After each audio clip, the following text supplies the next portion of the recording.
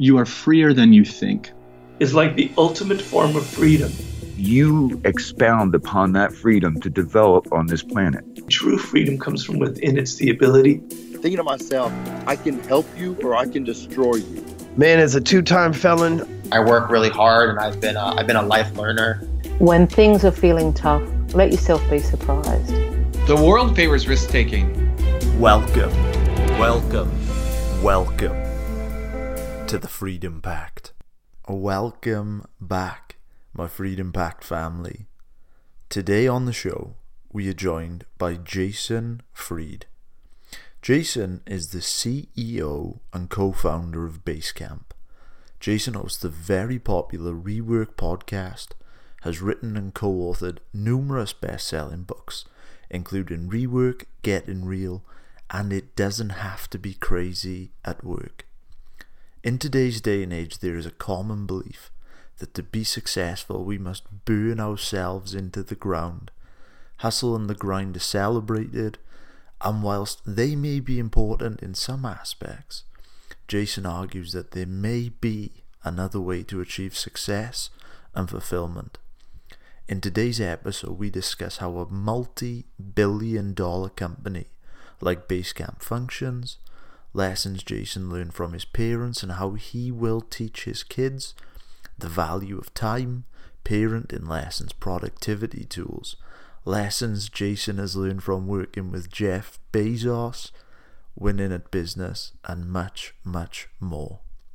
I must warn you before you listen to this episode, Jason's philosophy is infectious. I hope you enjoy this episode with the hugely respected Jason Fried. Jason, thank you so much for taking the time to be with me today. Yeah, thanks for being here, or thanks for having me here, I should say. Man, absolute pleasure. So I want to start off, before we delve into Basecamp and Hey and your amazing book, Rework, I would love to start off close to the heart and find out what sort of lessons did you learn from your parents as a young guy? That's a great question. Probably as often as possible, just do the right thing.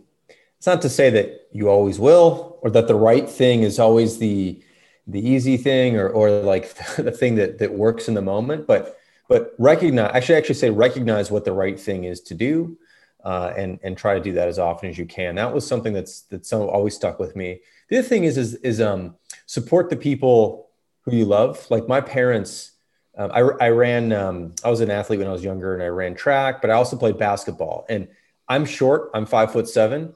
So I didn't get a lot of playing time, but my parents came to every single game, even though I sat on the bench, and they were always there for me.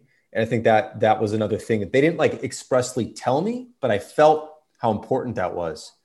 And so now that I have kids, like just trying to be around for them, no matter what, is really something that's very important to me as well. I love that example. And that's something which I don't think we'll ever forget that. So what did your parents, did they want you to follow a career path? Did they have an idea of what they wanted you to do? No, they've just always been supportive. You know, whatever I kind of wanted to do would be fine with them.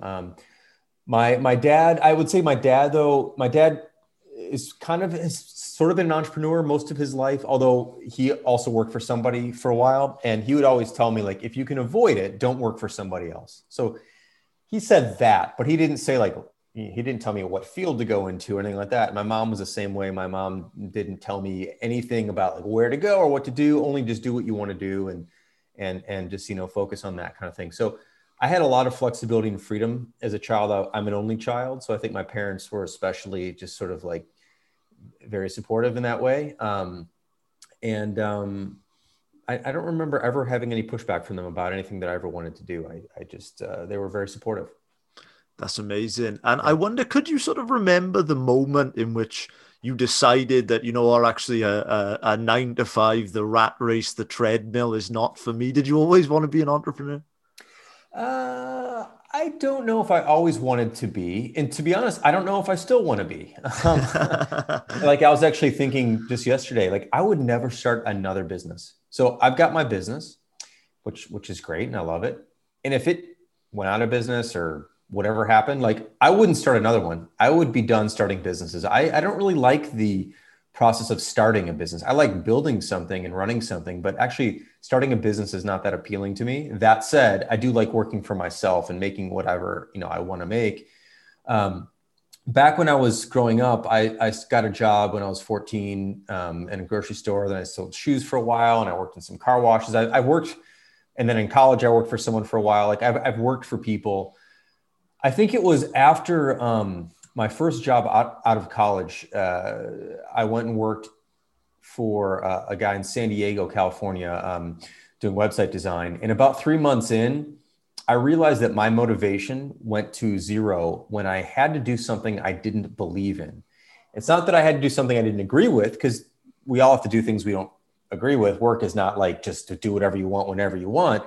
But when I didn't believe in something that I was told to do, I had a real hard time motivating myself. And I think that was the moment when I realized, like, if I continue down this path, I'm probably going to run into that scenario a lot if I'm working for somebody else. So this just isn't for me. So I quit. And then like a few months later, I started my own thing again, and just haven't looked back since. Amazing. And I want to delve into Rework and Basecamp and Hey. But before we do, since we're sort of on this topic of sort of reflecting, on sort of your journey, your parents, the sort of lessons you've learned, I would love to know, as you mentioned, you're a father of 4, I believe. Two kids. Yeah. So I'd love to know, are there sort of any values, any principles that you would sort of look to instill in them? Well, they're young. They're 6 and 2. So I don't know if they even listen to me, right? But I think the same thing my parents, I just want to be supportive. I'd like them to try things and to explore things. I think probably the worst thing to do when you're young is to be stuck in a rut and think you're only good at 1 or 2 things or not good at anything. I think it's really good to just explore. So I think being supportive of that is going to be very important. And then, of course, like just fundamental respect for other human beings and just to be nice and kind to people. I think those basic things are kind of the things that I think are really important. The other thing I've learned, though, being a parent, which you can kind of bring this to work too, is that like, it's really hard to get someone to do something they don't want to do. It's really hard to get kids to do something they don't want to do. It's really hard to get adults to do something they don't want to do. People will reluctantly do things, but when someone reluctantly does something, it's not really ever done very well. And so I've tried to, I'll remember that as I encourage my kids to do something. If they don't want to do it, I shouldn't push them on it. They're not going to want to do it. If they don't want to do it, they don't want to do it. And that's fine with me. Amazing, man. Amazing. So when I was reading through Rework, big fan of yours, big fan of Basecamp. So I sort of get the impression that Basecamp is the sort of enemy of this hustle porn culture, which I sort of see that we're in this, this treadmill, this rat race, this sort of a crazy schedule all the time. So I wonder, could you describe for our audience that may not be aware the sort of fundamentals, inner workings, processes of inside this fascinating company, which, you're the CEO of? Yeah. At the root of it is this idea that 40 hours is enough time per week to do great work. And that there's never enough time to do everything you want to do anyway. Even if you work 80 hours a week, there's not enough time to do everything you want to do anyway. So let's limit it to 40.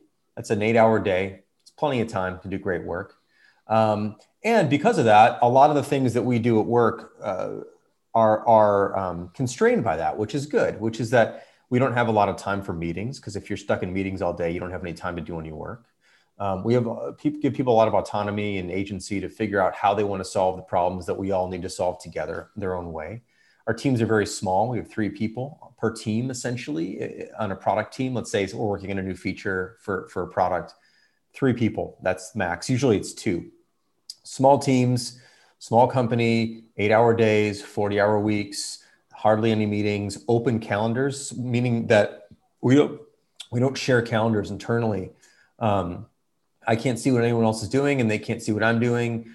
So I can't take their time and they can't take mine. So what I mean by open is that our calendars are literally like just empty. We don't have our calendars full of stuff, right? We don't have calendars. And all that is designed to protect people's time and attention, because that's the thing that everybody wants a piece of. And if you let everyone take your time and attention away, then you've got nothing left for yourself. And that's where a lot of people are left often, is they have no time for themselves at work, which is why they have to work late night or on the weekends or really early in the morning, or work encroaches on life, because there's no time to get work done at work anymore. So we're very careful about that.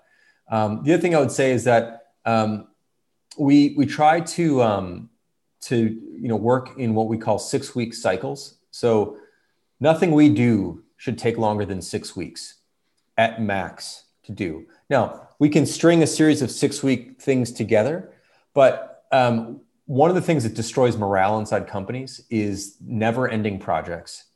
They just go on and on and on and on, and it's really demoralizing. So we make sure that no piece of work individually can take more than 6 weeks, and that really helps us see the end from the beginning. Also gives us enough time to get it done, but also enough constraints to say, like, it's almost over before it starts. And anytime you're working on something that you don't really love, because like I said earlier, you don't love everything you do, it's almost over and it's not going to go on forever. It's really, again, demoralizing to work on something you don't like for a long period of time. So we're careful about those kinds of things. And I don't know, I mean, there's a bunch of other little things, but I think that's a good maybe baseline for sort of some of the rules that we live under.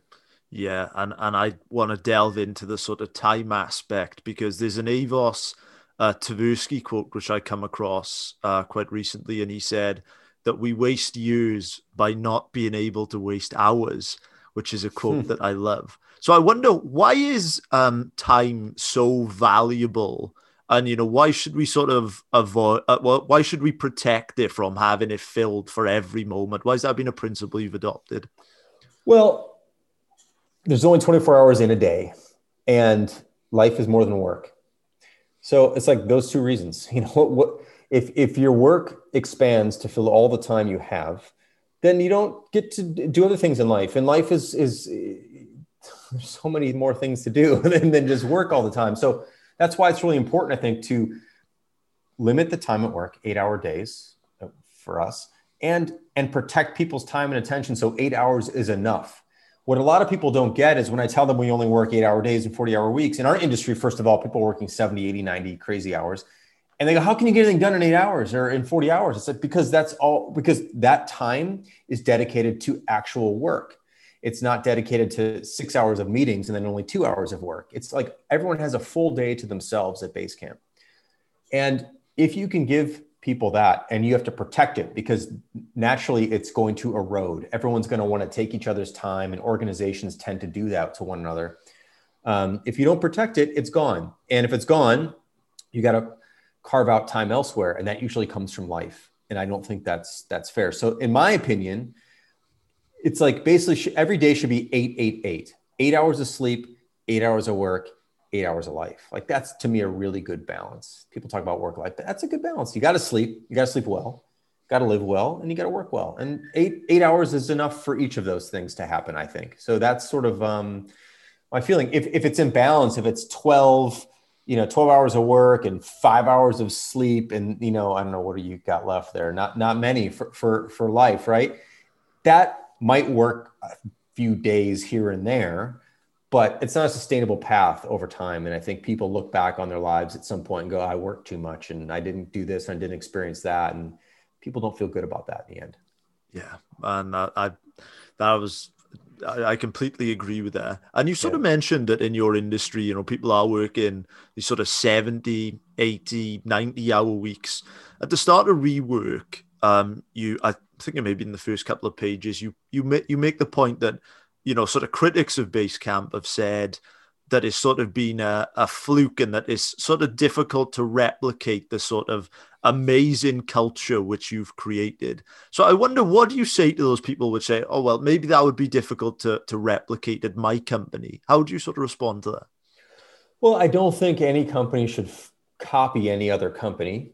So replicate, yeah, perhaps not, but maybe there's certain things that you'll even do better than we do, or point is that we have some principles that we try to stick to as best we can, and we're not perfect. We have to, sometimes we don't live up to our own ideals.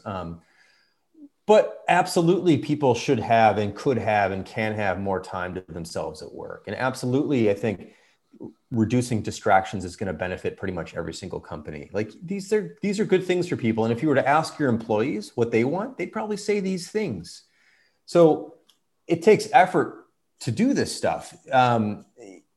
It's not a fluke. These are deliberate decisions that we've made. And any company that makes similar decisions can end up with the same kind of situation. It's that if you don't make those decisions, you're not going to end up with what we've done. Just like if we make different decisions, we're not going to end up with what you've done. But a company is just a collection of decisions, and any company can make any number of decisions they want. So it's all possible if that's what you desire, if that's what you want, if that's how you want your business set up, if that's how you want to work. If you don't want to work that way, then yeah. And I think a lot of people will often call things flukes that they don't necessarily understand, or they can't imagine how somebody could work this way. Well, it's all possible. And by the way, we're not alone in this. A lot of companies around the world work 8-hour days and 40-hour weeks. It's just that like in our industry, it seems like it's impossible to do, but it's totally possible and it's totally normal.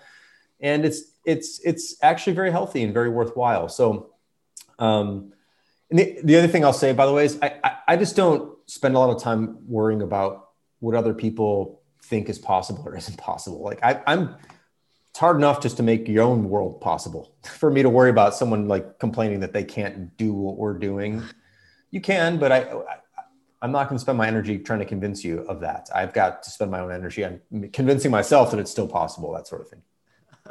That was amazing. And I would love to talk more about your sort of the marketplace that you're in, because the way I see it is that I can't think of many companies, sort of Facebook aside, perhaps, that are on the right side of the market that were founded, some 21 years ago or 20 years ago.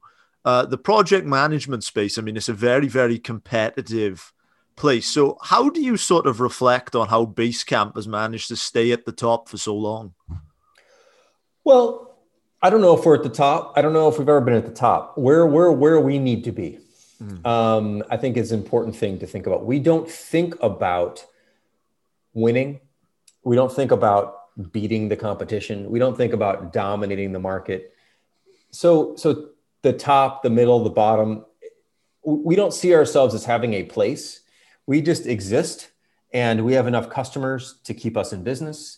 And we have, a wonderful degree of profitability to share a lot of things with our employees. And that's all that we need to stay in business. So there are many competitors in our industry that are bigger than us, have more customers than us, generate more revenue than us. Good for them. That's wonderful. That's wonderful. I want to see more people succeed. I'm not out to like hope that people don't, I don't understand that mentality, but it's common. So I think the fundamental thing there that I want to get across is that we don't have those kinds of expectations, which allows you, I think, to run your business without as much worry, perhaps. Some companies are worried that they're in first. Now they're in second. And now there's a newcomer who's going to take, it's like, I don't need that kind of stress in my life. Like it's already hard enough just to do a good job. So our fundamental approach is do the best work we can regardless. Treat our customers as well as we possibly can, treat our employees as well as we possibly can, build a product that we believe in, that our customers like, and let the chips fall where they may. Like that's just the best you can do. And hopefully we can do this we've been doing it for 20 years. Hopefully we can do it for another 20. Maybe we can't. Maybe 7 years from now we go out of business because our way of working doesn't make sense anymore and our product isn't any good anymore. Like that can all happen. It can all happen. But I don't want to live in fear of that happening. If that was to happen, if we went out of business in 7 years, David's my business partner, we've often talked about this, which is like, what would be the worst thing that could happen? Well, we'd look back and go 27 years, pretty good run. That's pretty good. We're okay with that. And all of our employees would be able to get really good jobs somewhere else. I'm sure of it. So like, it wouldn't be the worst thing in the world. I think that's the mentality you have to go into things with versus being afraid or running and sprinting constantly and trying to stay ahead of everybody else. You just have to do something great. And there's plenty of room for a lot of people to do something great. So that's our take on it. I know it's not very scientific, but it's just kind of how we feel about it.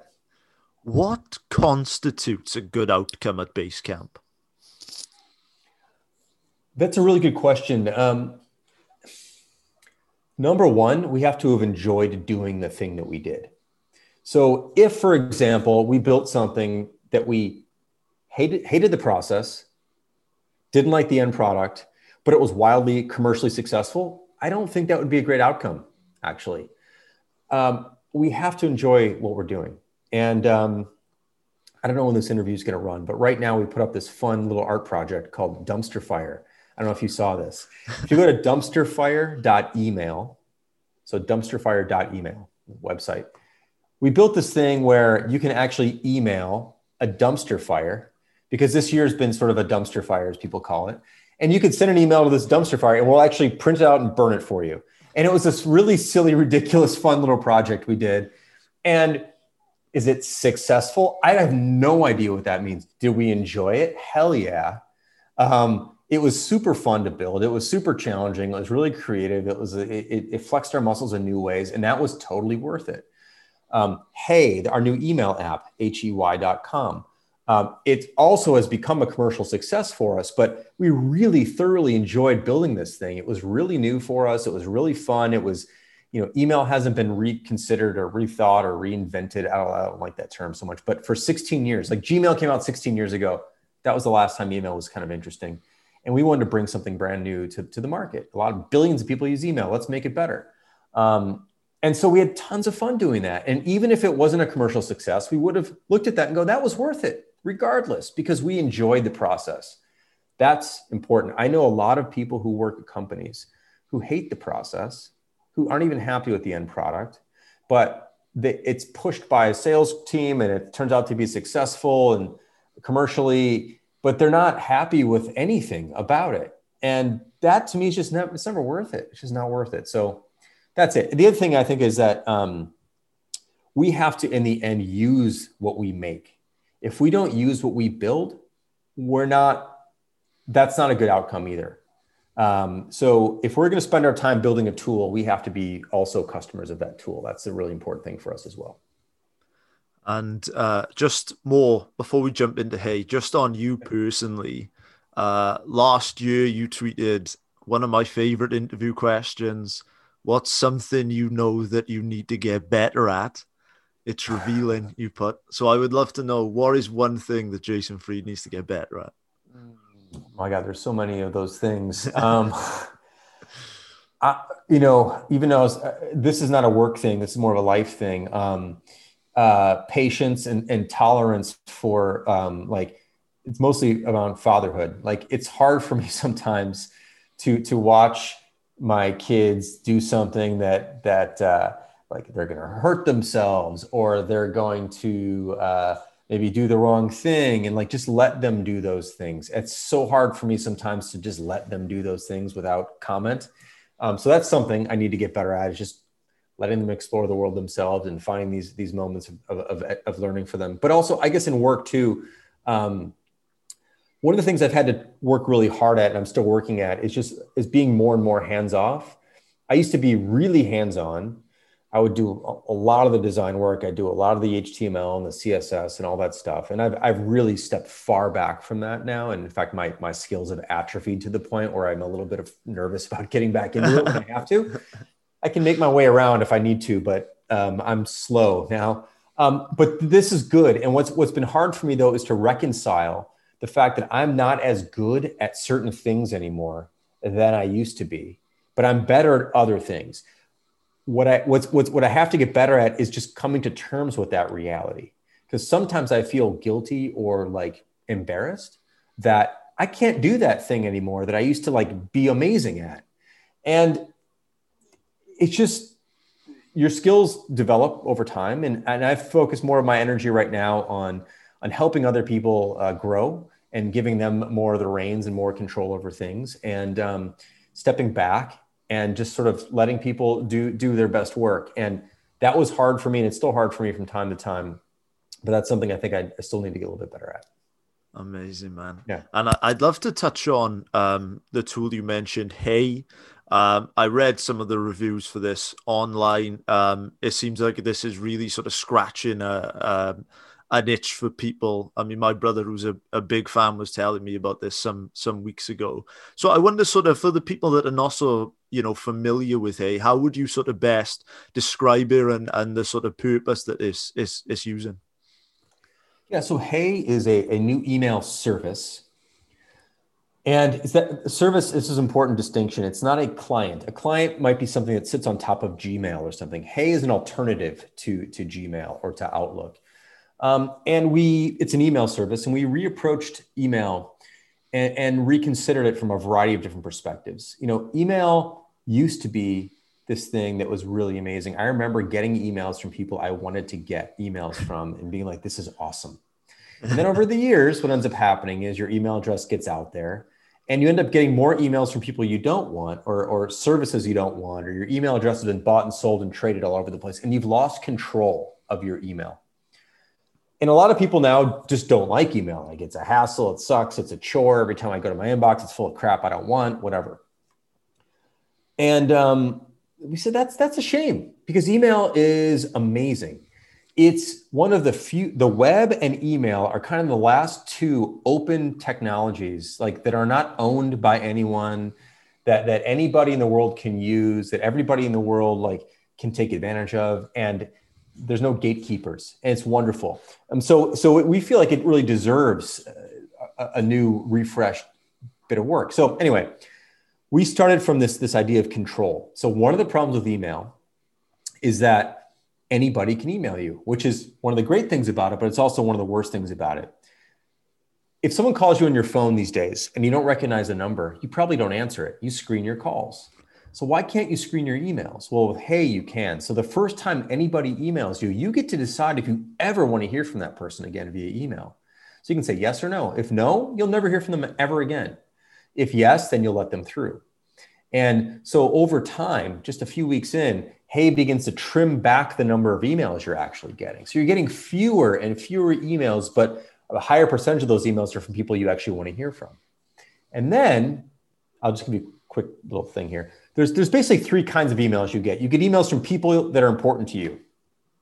Those go into what's called your inbox, not in, but IMBOX, meaning important box, basically.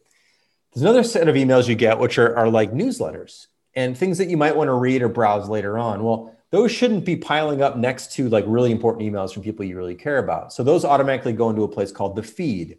And in the feed, it's a separate place in Hey where you open the feed, and every email, every newsletter is just already open for you. You just scroll through them like you would a newsreader, or like you would Facebook, or you would Twitter. Things are just open and you just scroll through them. It's a totally different way of reading emails versus having to open each one and open the next one and open the next one. They're just open for you and you scroll through. And the last section is called the paper trail. Paper trails for things like receipts and shipping confirmations, stuff that you almost never even need to read at all, but you want to have handy in case you need to reference it later. And those are never marked as new or unread. They just exist. So Hey helps you keep the stuff you really care about in front of you, only from people you actually want to hear about. Everything else goes into its own proper buckets that you've defined and you decide. And before you know it, like, email is actually kind of a pleasure again. You get a dozen emails a day instead of 100 that you see. And it's just a really calming place to be. And that's just a few little things about it. But it's an entirely different approach than Gmail or Outlook, especially big companies that are now deciding for you what you should see and what you shouldn't see. Hey puts you back in control of that sort of thing. So it's a very different approach. Interface is totally different than anything people have used before in email. And we're an independent company. And a lot of people are like, you know what, I got to get off big tech because they're just mining all my emails. They're taking all my information. I'm giving all this personal information to them. We don't mine your data. We don't look at your data. You pay for Hey, 100% private. We block anyone who's tracking you, all these things we do for you. And it's just a very different approach. So anyone can try it out, hey.com, HEY.com, and give it a shot. I'm going to link them below. And I mean, this is something which I've, suffered with, especially as this show has grown significantly. My emails have become completely out of control to the point where it's overwhelming, to wake up, and it's just not an issue which, anyone wants. Yes. Going back to the sort of philosophy of Basecamp. So you really sort of make a clear distinction. Like, look, work is important, but there are other important things in the world. You know, there are other sort of important things which we have to sort of balance. I would love to know, just specifically on the work aspects, what have you found about in that sort of 8-hour space which you gave? We don't want to work 12-hour days, or we might, but if we wanted to fit more work into the time which we allocate, what have you found to be more effective in terms of actually getting things done? Yeah. I think one of the most important things is to actually have, this sounds trite, but if you want to get more stuff done, you have to have fewer things to do. And what I mean by that is, focus on one or two things in a given day. I think people give themselves too much work, too many different little things to do in a given day. And I think it's really easy to get scattered very quickly and not have enough time to focus and go deep on anything. And then they chunk, the other problem is the way they maybe schedule their day is they just have these little bits of time in between other things they need to do. And it's very hard to get into something and do it creatively and do it well if you only have 15 minutes before the next call or 40 minutes before the next thing. Long stretches of uninterrupted time is incredibly important. So the way to think about it is this. There's many ways to slice an hour. You've got 60 minutes. You could have 4 15-minute blocks. You could have 2 30-minute blocks. You could have 3 20-minute blocks. Those are not all, they're all an hour, but they're not equal qualities of time. 60 minutes uninterrupted is a much better hour than 2 halves of 30 minutes or 3/3 of 20 minutes each or 4 15-minute blocks. You got to improve the quality of your hours, and that means uninterrupted time. So I think that and just having fewer things to do in a given day and just focus in on those things and really be satisfied with the work you're doing on individual things, 1 or 2 things a day, is kind of the way to go versus having a long list of things and a chunked up day into a bunch of different pieces. I'm also not a big fan of like productivity systems that make you stop on this and stop on that and give 15 minutes and take a walk or whatever. Like just uninterrupted time, long blocks of time, fewer things to do. And you can actually make a lot more progress over time that way than it'll feel slower in some ways. But there's some saying, I'm going to look it up really quick. You have to give me a second here. Yeah, sure. There's a, I just want to get the quote right. Yeah. Okay. So there's a saying, which is slow is smooth and smooth is fast. Meaning that like only working 1 or 2 things a day feels like you're just, I got a million things to do. When am I going to get this stuff done? But actually over time, you'll get it all done and you'll get it done really well because you'll be working smoothly. You won't be hectic. Your mind won't be scattered and you're actually going to get in there and get it done well. So I think that's a really important thing. Slow is smooth and smooth is fast. You know, Shane Parrish, which I know has interviewed you. He's been on our show. Great guy. I know that he said to me when he came on the show and I asked him the question, I said, sort of about productivity. And he said, the ultimate productivity hack is saying no. Yes, of course.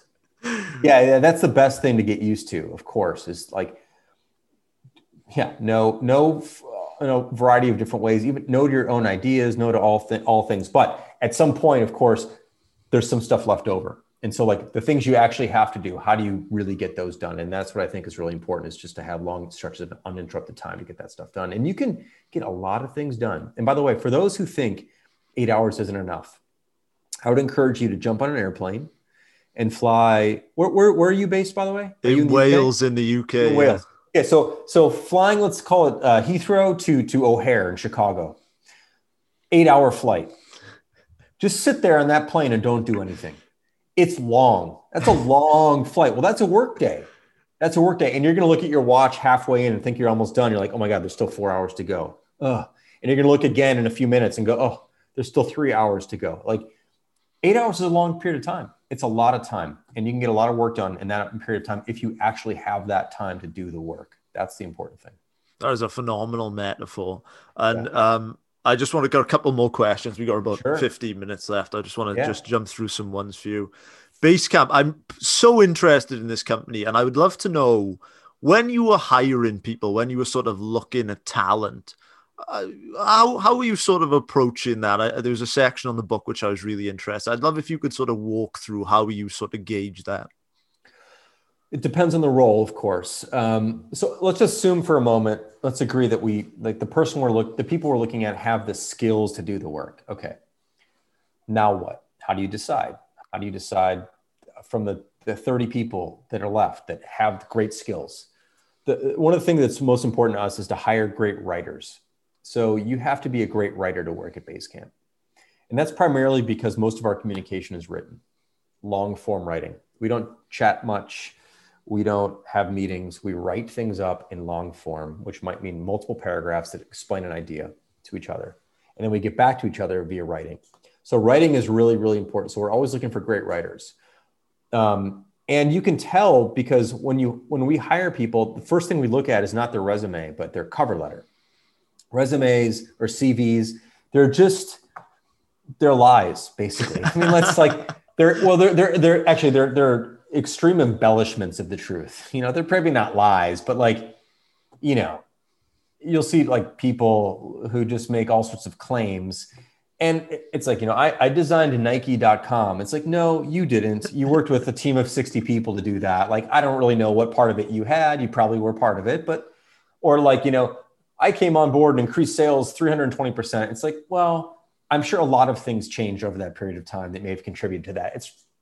So it's hard. It's hard to really, you can't boil people down to bullet points, and you can't really take their word for it either. They're not lying really, but they're embellishing.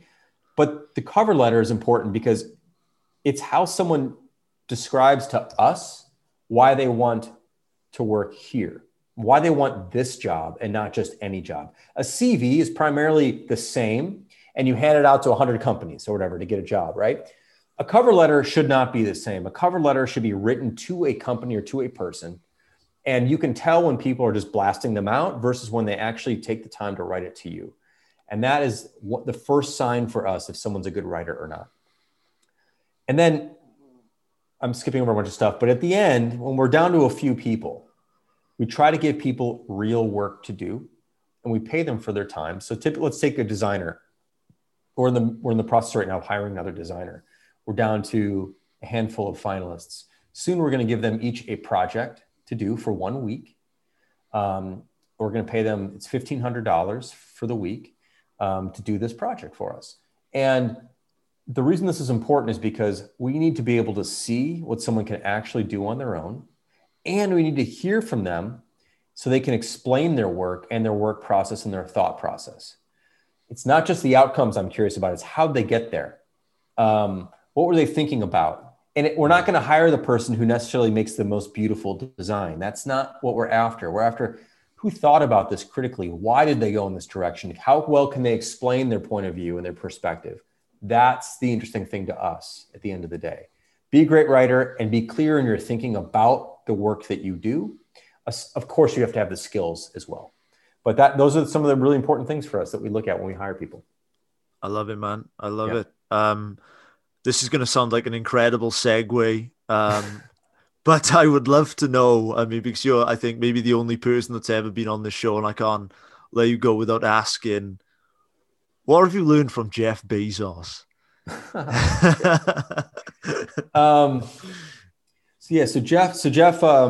Jeff is the only person who we've ever taken outside money from, just so everyone understands where that question's coming from. We're 100% funded by customer revenues. Jeff's money, in fact, never went into the business. It went to me and David. He bought a piece of our company from us. So we're always been 100% funded by customer revenues. But Jeff's an owner in the business. And so, we talked to Jeff, and we haven't talked to him much recently, but I think the most important thing he ever told us was focus on the things in your business that don't change. A lot of companies are focused, of course, on change all the time. Everyone's trying to what's the latest thing? What should we be doing? What's the newest technology? Whatever. Jeff's like, yeah, you want to pay attention to that, but what are the things that are not going to change? Continue to invest in those things and they'll always pay off. And he gave us some examples. So let me get concrete. He said at Amazon, nobody's going to wake up in 10 years and wish that we had worse selection. So we're always going to invest in broadening our selection. of products. People aren't going to wake up 10 years from now and wish they could get products from Amazon slower. So we've invested heavily in shipping and Prime and all these and distribution centers closer and closer to more people. People are not going to wake up in 10 years from now and go, I wish customer service at Amazon was worse. People are always going to want better customer service. So we've invested a lot in that. So those are his examples. And to us, they're very similar. People are not going to wake up 10 years from now and go, I wish Basecamp was slower. So we've invested really heavily on infrastructure and performance, for the apps themselves. People are not going to wake up 10 years from now and go, I wish Basecamp was harder to use. So we're always trying to simplify and clarify and never trying to make things too complicated. Still make them powerful, but the simplest, most powerful version of something. So it's a mindset about what are people always going to want?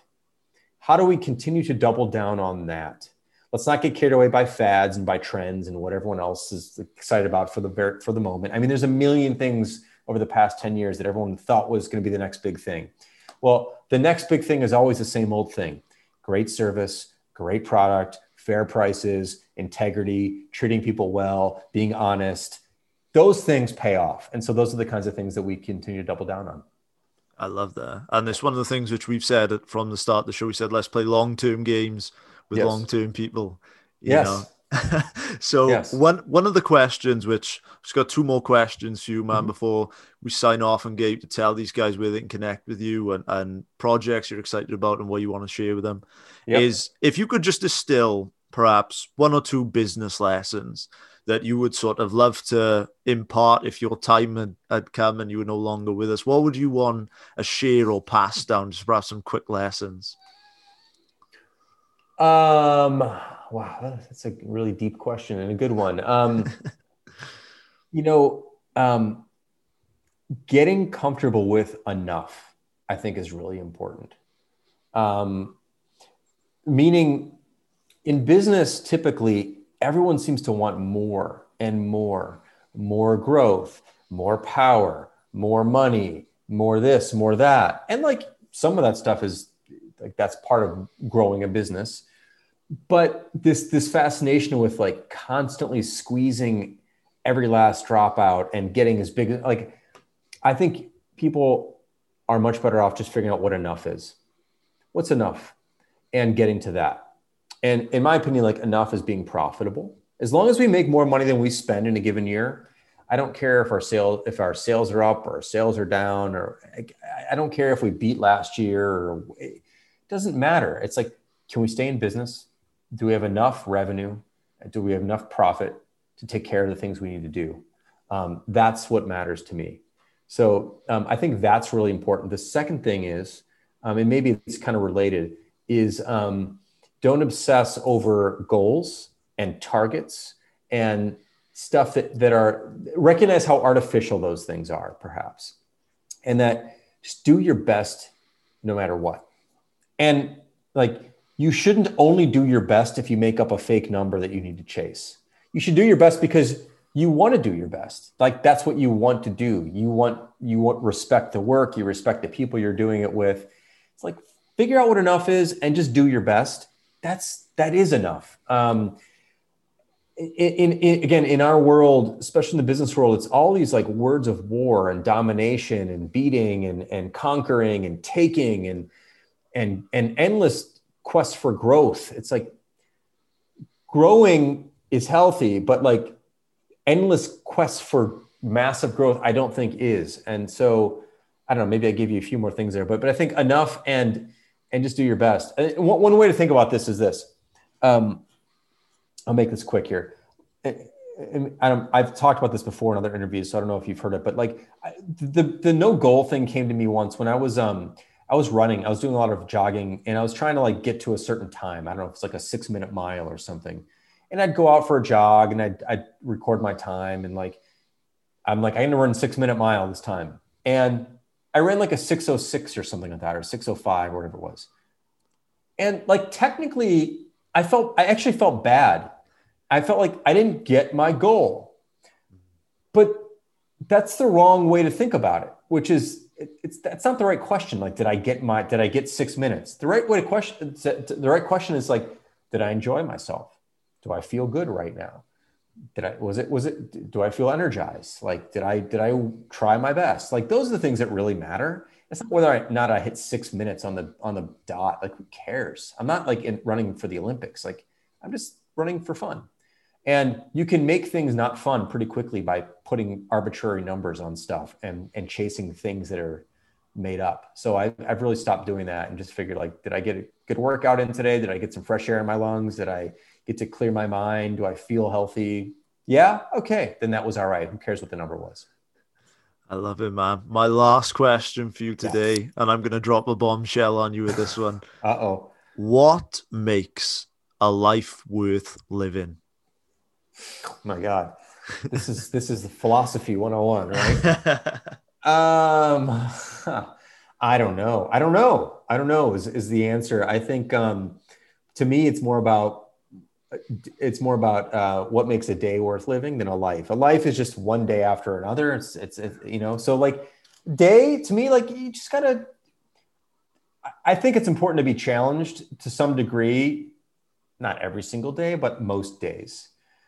Challenged creatively, challenged intellectually. You want to learn things. You want to try new stuff. You want to push yourself a little bit, but you don't want to push yourself so hard that you're judging yourself if you didn't make it. You don't want to, I think you don't want to be too hard on yourself. And I think that's maybe, I don't know, that's not quite the answer to the question, but take life seriously, not too seriously. Don't set yourself up for situations where you're not going to meet unreasonable expectations. And just try and do your best most days. I don't know. I feel like that was a pretty weak answer, but I don't think we need to be really especially poignant about things like this. Just try your best and make sure that what you're doing is for the most part enjoyable. Treat people well. Look for the good things in life. There are lots of them. And don't obsess over things that don't make you happy, basically. I love it, man. And by the way, that's not like, I'm not there myself. I'm still working on these too, but I think that's ultimately what I want out of life. Yeah. Appreciate it, man. I love this. Your philosophy is infectious. Can you tell these guys where you'd like them to check out your social media handles, anything you would like to tell these guys about please take it over. Yeah, sure. So I'd love for you to check out Hey, our new email thing. I think it could really help. It's hey.com. The only social I'm on is Twitter, just at Jason Fried, Fried. That's me. So hit me up there. And then, of course, basecamp.com. The other thing I would say is we have a podcast. If you like some of these ideas, we do a podcast frequently as well. That's at rework.fm. Check that out. And you'll see us around. I love it, man. Jason, Thank you so much for your time. This was a real pleasure. Likewise. Great questions, by the way. Really nice. Thank you very much. Well, guys, that wraps up another incredible episode with Jason Fried. I hope you enjoyed it. Guys, if you want to interact with us further, there are a number of ways that you could consider supporting the show. If you could consider leaving us a 5-star iTunes review, that would make us extremely happy. We upload all of our interviews to YouTube. You can just search for Freedom Pact, and if you want to see us in, a more personable sort of light, we upload our interviews on there in video format. If you head over there, please hit the subscribe button. And we also host a healthy, wealthy, and wise newsletter, which goes out once per week on a Monday. Everything will be linked below. Thank you so much for your time, attention, and just supporting the show and interacting with us. It really, really means a lot. Guys, have a great one, and I will see you on Monday.